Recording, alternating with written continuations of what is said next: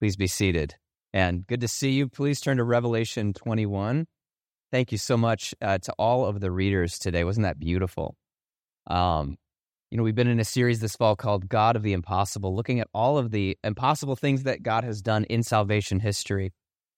And today we're going to be looking at the new heavens and the new earth as the promise of Immanuel, God with us, is realized.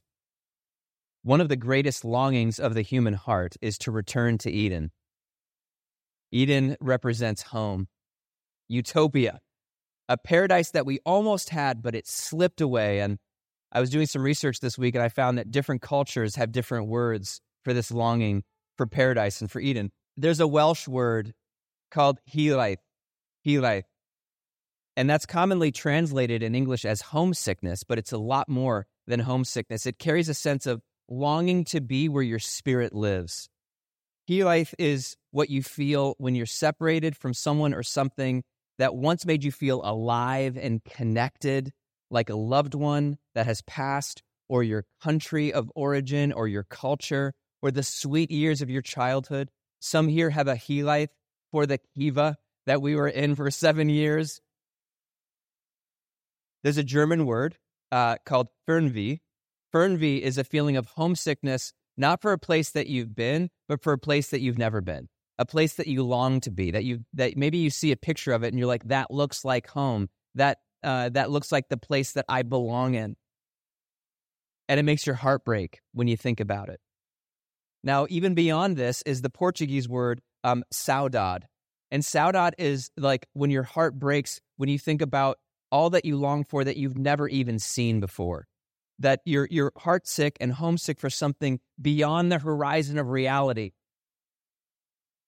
See, the longing that we have for paradise, for Eden, it's so powerful that it's painful. Do you know what I'm talking about? It's so powerful, the longing that we have for that paradise, that Eden, that home, that true sense of where we are truly alive. It's so powerful that it's painful, and there's two things that we can do with that pain. The first thing that we can do with that pain is what C.S. Lewis talked about in his book, The Weight of Glory, is that we get revenge on it by calling it nostalgia or by calling it adolescence and or romanticism. Even worse, though, is when rather than getting revenge on the pain that we feel, that longing that we feel, is that we take it with us and we get revenge on the world with it. We try to turn the world into the utopia that we long for. We try to recreate Eden and get everyone to cooperate with us. And usually, whether it's on a small scale or a large scale, whenever we try to recreate Eden with that longing, get revenge on the world, that doesn't end well either. It usually ends up hurting a lot of people. Now, the author from our reading today is the Apostle John, and he was writing this in one of the darkest moments of his life, and how he probably longed for Eden, how he probably longed for home. And he got the vision of the true object of our longings for home, the true object of our longing for our homesickness to be resolved, and that is Immanuel, God with us. That is the only resolution to that longing that we have, the only resolution to that pain that we have, that we carry, fulfilled in the new heavens and the new earth. So let's look there at this new home. What can we expect of this new home that God will provide for us? The first thing is that instead of a sea of separation, there will be a joyful marriage. Instead of a sea of separating us from our loved ones and from God, there will be a joyful marriage. One of the first observations that John has of this new world is included in verse 1 when he says, the sea is no more. The sea is no more. Now, in biblical references, the sea carries lots of terrible connotations. It's sort of a swampy cesspool of corruption. It's where the demonic lives. It's where oppression lives. It's where chaos lives. And also the sea in a world without airplanes, in a world with rudimentary boats, sea represented separation from your loved ones. Now you think about John. John's an older pastor at this point. His congregation is in Ephesus. John was imprisoned for his Christian leadership and his faith in Jesus, and he was imprisoned on the island of Patmos. It was this island separated by miles and miles of sea, of the Aegean Sea. And so he is about 60 miles of seawater apart from his congregation. at a very critical moment in their life. They were undergoing persecution under the Roman Emperor Domitian. And Domitian was killing Christians, torturing Christians, harassing Christians, taking their stuff, taking their property. And John knows this is happening in Ephesus, and he's separated from them. He cannot go there to be with them. All he can be with is with the Lord in this island of Patmos, praying, and God's giving him this vision where there's no sea anymore. There's no separation anymore from the people that he loves. We're not being persecuted, my friends, but we are separated. We have a sea of separation. Justin Whitmill Early, in his book on friendship, describes a current of loneliness that pulls us further and further from each other without us even trying. He writes this: "The drift of modern life is to become busier, wealthier people who used to have friends." And isn't that true? You know, the Surgeon General recently named loneliness as America's #1 health problem. You think about it, greater than heart disease, greater than cancer, loneliness as the #1 health problem. 50% of American adults are lonely, have very few friends or no friends at all, and their mental health is deteriorating as a result. So what happens when this sea is taken away? This swamp of separation is no more. What takes its place? And what takes its place is a joyful marriage. Verse 2 describes the bride in this marriage. "I also saw the holy city," John writes, "the new Jerusalem coming down out of heaven from God, prepared like a bride adorned for her husband." Have you ever seen a bride adorned for her husband walking into the church, processing down the aisle with the music playing? It's like breathtaking to see the bride walking down the aisle. And John sees the most beautiful bride making her appearance, and it's the new Jerusalem. She's adorned with glory and perfection. And the thing about this bride is that she is the most beloved bride that ever existed in the, heaven and earth and all of human history. Here is the most beloved bride. And she's been through so much. Oh my word, this bride has been through so much suffering, so much separation. She's cried so many tears, and here she is, ready to be reunited with her groom. And verse 3 and 4 describes the groom's response to the bride. "Then I heard a loud voice from the throne announcing this: 'Look, God's dwelling is with humanity, and he will live with them. They will be his peoples, and God himself will be with them and will be their God, and will wipe away every tear from their eyes. Death will be no more, grief, crying, and pain will be no more, because the previous things have passed away.'" My friends, God is ready in this moment to live in close proximity with his bride. Close proximity. It's one of the best parts of marriage, the everyday closeness that's possible. Sharing meals together, tackling problems together, comforting one another. But as you know, also that close proximity usually comes with problems too, and that becomes an issue. And so the closest and most fulfilling marriages in this life, my friends, are but a faint shadow of the marriage to come. Because there will be an almost unfathomable proximity between God and his people, God with us. Just think about it. Imagine here we are in the new heavens and the new earth, and God's address is right here. He has an address. He comes to visit your house. You go to visit his house. Jesus is having a dinner party with some of his close friends, and you're invited. And it's one of the most fulfilling conversations that you've ever had, and some of the most delicious food that you don't want the night to end, but it ends. But guess what? There's more to come. Maybe Immanuel, God with us, has a project that he's working on, turning swords into plowshares. And he invites you and your whole family to come help him turn the swords into plowshares and make peace in a world that has only known pain. And a bunch of other people have joined too, and you work on this project together, and it's so joyful and so much fun. Or what about this? The Lord God wants to go on a hike through the lush green mountains, and it's just that he just wants time, just one-on-one, just you and him.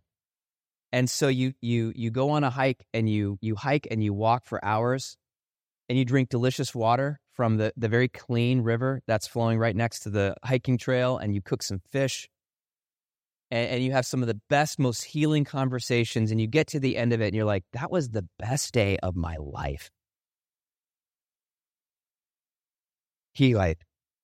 The herife of our hearts is for God to make his home with us.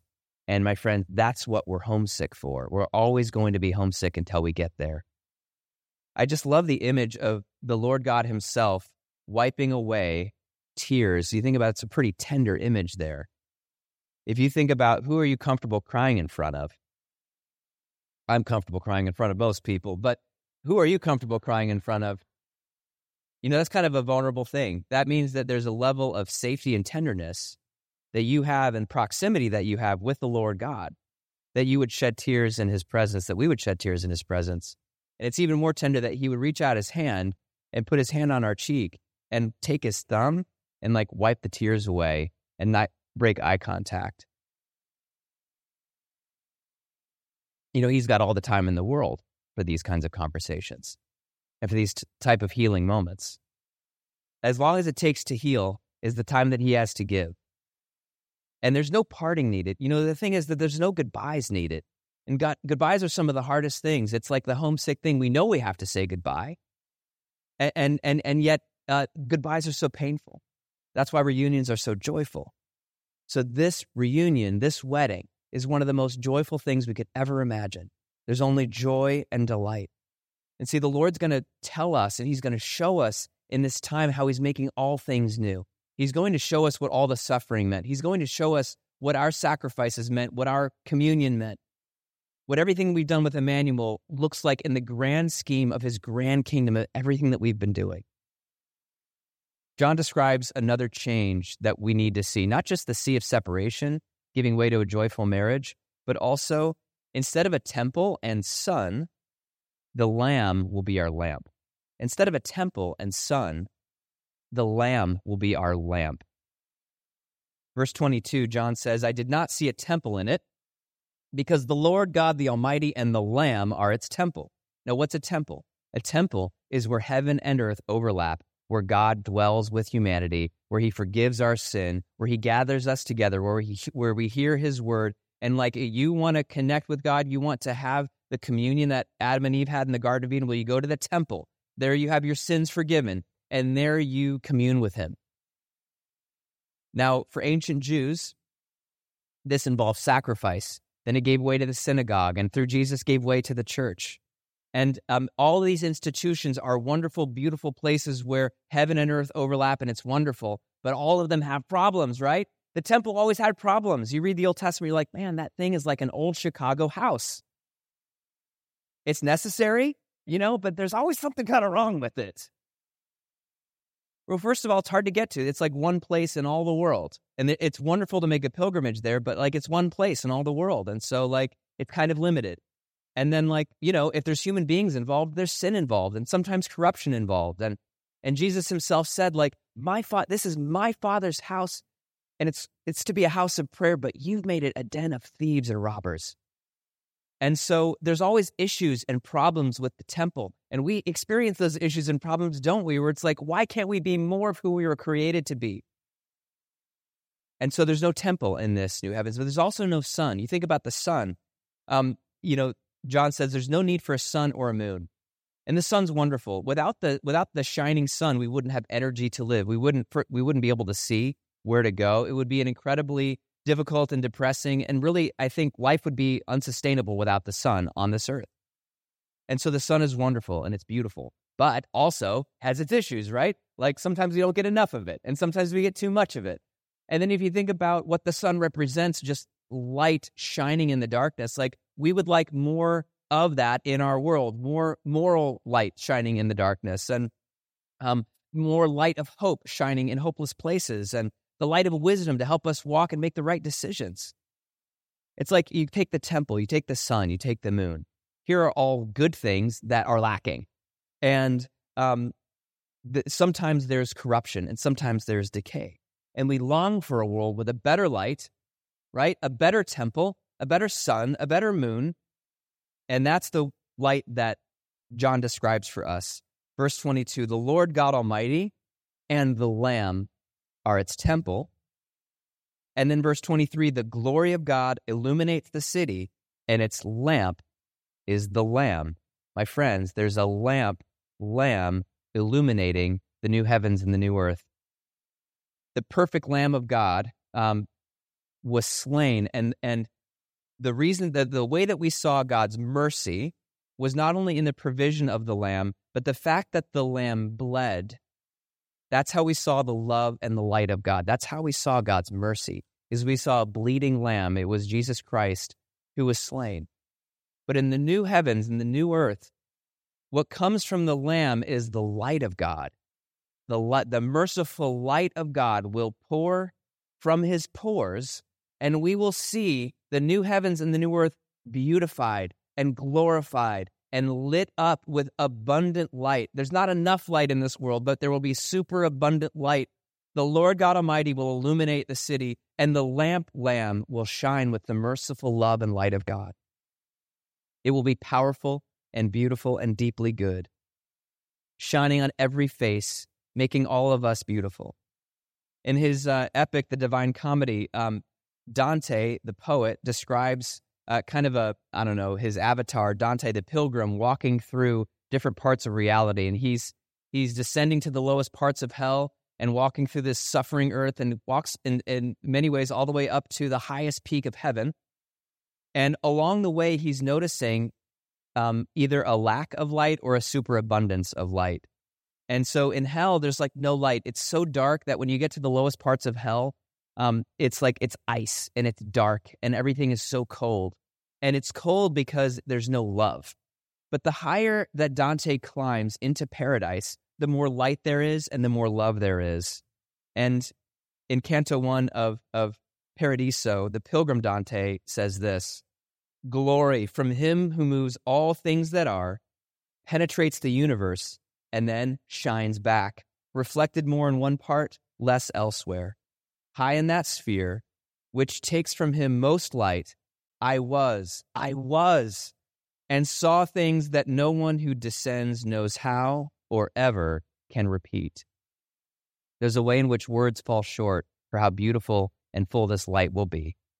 Immanuel will be the lamp Lamb, and friends, he's shining even now, shining with merciful light on all of us, shining on every face that will look to him. And the thought of this light can pierce our hearts and make us homesick for it.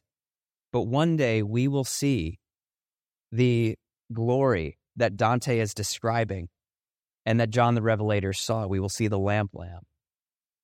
Now here's the final feature that I want us to see in the world that we long for, and that's this: instead of false coercion, there will only be willing conversion. Instead of false coercion, there will only be willing conversion. Now, the Cambridge Dictionary describes coercion as, quote, the use of force to persuade someone to do something they are unwilling to do. That's what coercion is.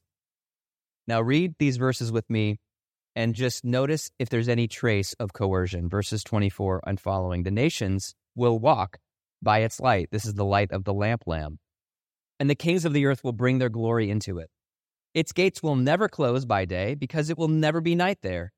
They will bring the glory and the honor of the nations into it." Do you see any signs of coercion? There's none. Hallelujah. In our world, when kings march through gates of cities that aren't theirs, it's usually not a good sign. It's usually that they're on a power play, or they're making a move, and they're forcing their way through the gates. Nation rising up against nation, forcing their will, stealing and plundering and advancing their interests while trampling on the well-being of others. And usually it's in the name of, all we're trying to do is liberate, all we're trying to do is, recreate utopia. Now, one of the most powerful gates, my friends, of in all the universe is the gate of the human heart, I think. The ability of the human heart to say yes and open the gates of your heart, or no. That's our God-given ability. And whenever we force that gate open, that's coercion. Now, usually we're not doing that violently, but we can manipulate those doors open, whether giving the cold shoulder or sweet talking or browbeating. Sometimes we use money or gifts to force the gate open. Other times we might lie or shade the truth. to control somebody and force the gate open? Why do we do this to each other? Why do we have to control people? Usually we're trying to recreate Eden and get other people to cooperate with us. We want utopia. We want heaven so much. We're heart sick for it that we're willing to put someone else through hell to make our world better. And that is false coercion. And verse 27 says, hey, when Immanuel Jesus comes to dwell with us, it will end forever. Verse 27, nothing unclean will ever into it, nor anyone who does what is detestable or false, but only those written in the Lamb's book of life. We are free. We are homesick for a city that's free of false coercion. Now, do you notice that the kings of the earth in verse 24 came into the city of their own free will? They're bringing the glory and honor of their nations as a tribute. They're not being frog-marched into the new heavens and the new earth.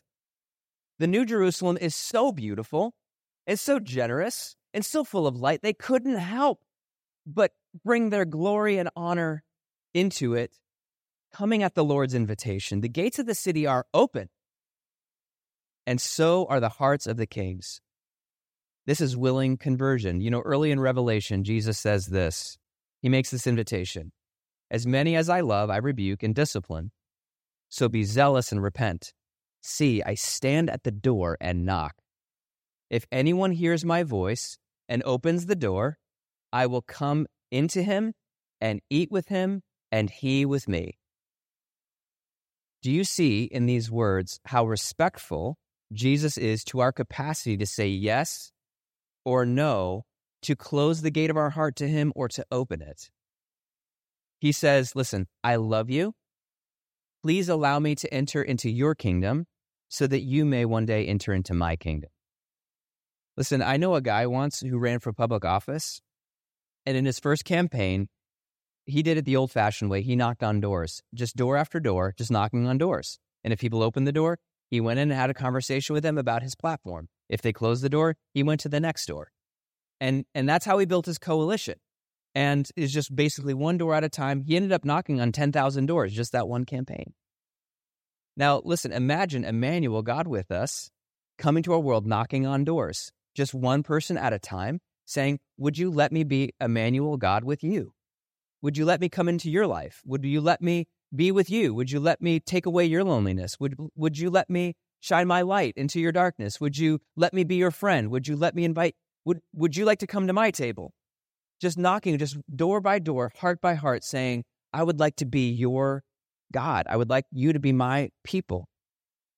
The people who swing wide the doors of their heart to let Immanuel in are the ones who will one day pass through the gates of his city in the life to come. There's no false coercion. There's only willing conversion. It happens for these kings from all over the world. They've been converted. There's no more detestable things in their hearts. The Holy Spirit has taken it away. What about for you? Because it is such a big deal to say yes to this Lamb. And say, yes, come in, like shine your light in my little kingdom. Share your meal with me. Forgive my sin. Receive the tributes of my life and my labor. Receive me and my work into your kingdom. It's like, he's knocking. He's knocking on doors even this morning. And just Immanuel, God with us, is building his city, heart by heart, friend by friend. That's exactly where Immanuel, God with us, wants to be. Heart by heart, friend by friend, building this new Jerusalem, this new bride, one person at a time. Do you carry a he-life, a homesickness, a longing for the city to come, where the sea of separation is no more, but there's a joyful marriage instead, where the corrupt and dying sources of light and life give way to the Lamb lamp, whose light overflows with superabundant glory? Do you long, my friends? Do you have that he-life for that city where there's no coercion at all, where there's only willing conversion, willing and glad, joyful conversion? So do I. I long for that so much. So let's not hold back. Swing wide the gates. Let the King of Glory come in, my friends. I plead with you. Let his light shine in your heart. His light is so good and beautiful and true. He'll be a friend that sticks closer than a brother. He's the king who won't coerce. So bring your glory and your honor to his altar this morning. Bring your hearts. Lift them up to him. Immanuel is not just the name of our church, my friends, but a living reality in our midst.